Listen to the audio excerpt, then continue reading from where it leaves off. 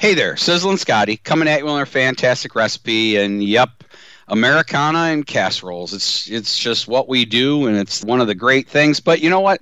It's a lost art, I think, and I'm bringing back the casserole, and I've got a great casserole for you today that can go for breakfast or dinner. It's a hash brown casserole. It's awesome. Let's jump right into the ingredients.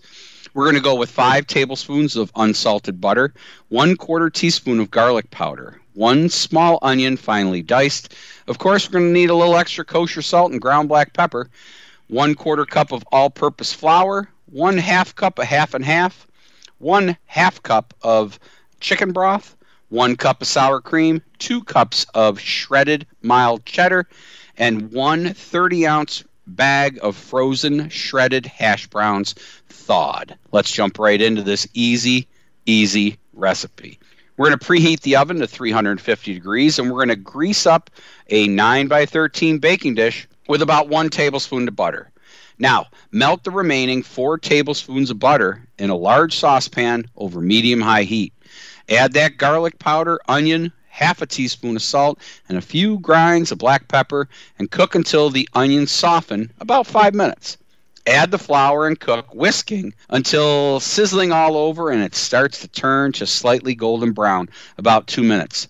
At that point, we're going to whisk in the half and half and chicken broth and return to a simmer and cook until thickened. Only going to take about a minute, folks. Remove from heat, and this is important, remove from the heat and stir in the sour cream and about 1.5 cups of the cheddar.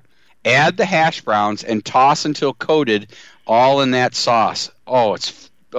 My mouth's watering just thinking about it. Add a little bit of salt and pepper to taste. Now, transfer that hash brown mixture to a prepared baking dish and then top with the remaining 1/2 cup of cheddar.